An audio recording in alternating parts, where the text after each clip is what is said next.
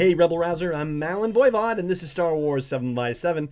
It is episode number 1702 today. Thank you so much for joining me for it. Thank you for subscribing to the show if you're doing that too, and thank you also to the patrons who help bring this daily dose of Star Wars joy to fruition with their support at patreon.com, patreon.com/SW7x7. We're going to be doing a celebration update today because we haven't talked about celebration in a while, and we are less than a month and a half away from the big event. There have been a lot more guests that have been announced, and I'm not as focused on the guests per se as much as I'm kind of focused on what the guest announcements actually tell us, because the major part of the schedule still has not been announced yet. We do know that the main event for Monday morning, the final day, is a 20th anniversary panel for the Phantom Menace.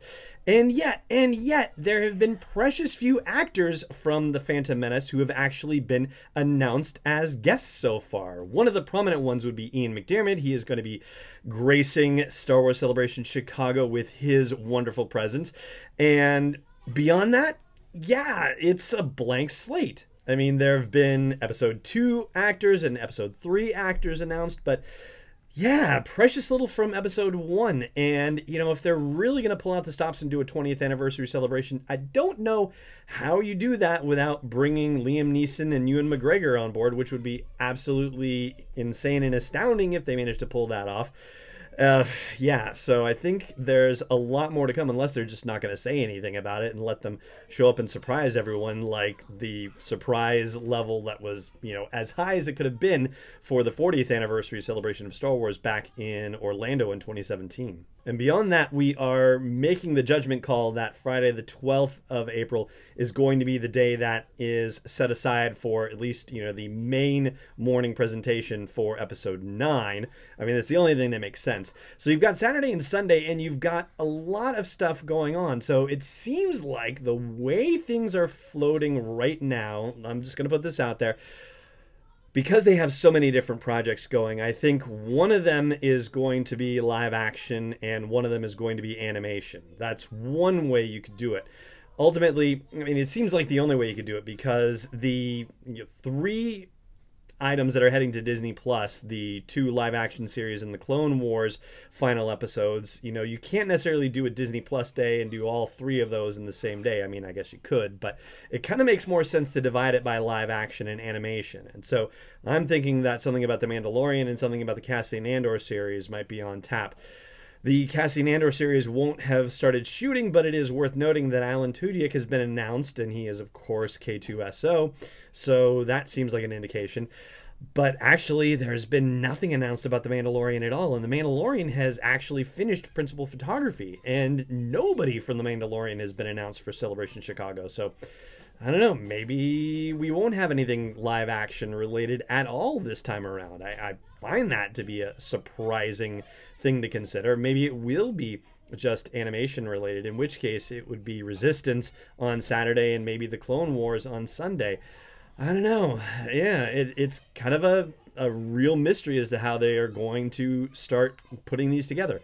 But the reason why I think Clone Wars is going to get some strong focus is because they have been announcing Clone Wars actors pretty steadily. And funnily enough, they're not really announcing them in ways related to the Clone Wars. Like, for example, when they announced Ashley Eckstein, it's about her being in Star Wars Rebels. When they announce D. Bradley Baker, it's from Star Wars Rebels. He is, of course, the voice of Captain Rex and a whole bunch of other clones.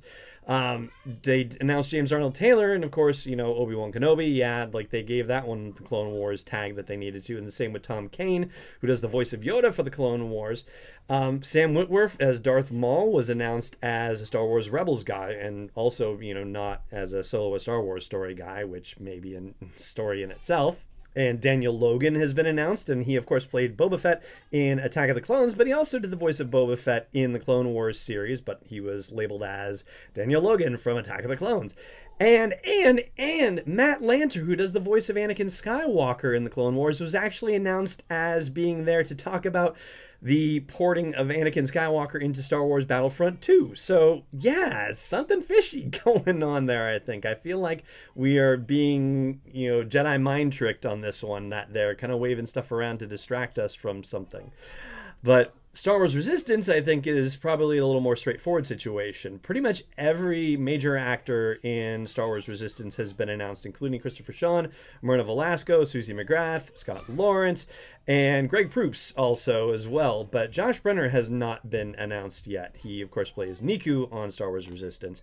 So yeah, there's definitely still some outstanding voices that have not yet been announced just yet, but the large majority of the cast has already been announced. And I think it's fair to say that, the way they treated Star Wars Rebels at previous celebrations, that they would treat Star Wars Resistance in the same way. And so I imagine that we're going to see something about Season 2 being a headline event at Celebration, especially considering that they're going to have to be moving beyond The Force Awakens into unknown territory. And I think that is, a rather exciting thing. And they will probably have at least one, if not two episodes ready to share with audiences at Celebration Chicago as well, if the way that they did Rebels is any indication.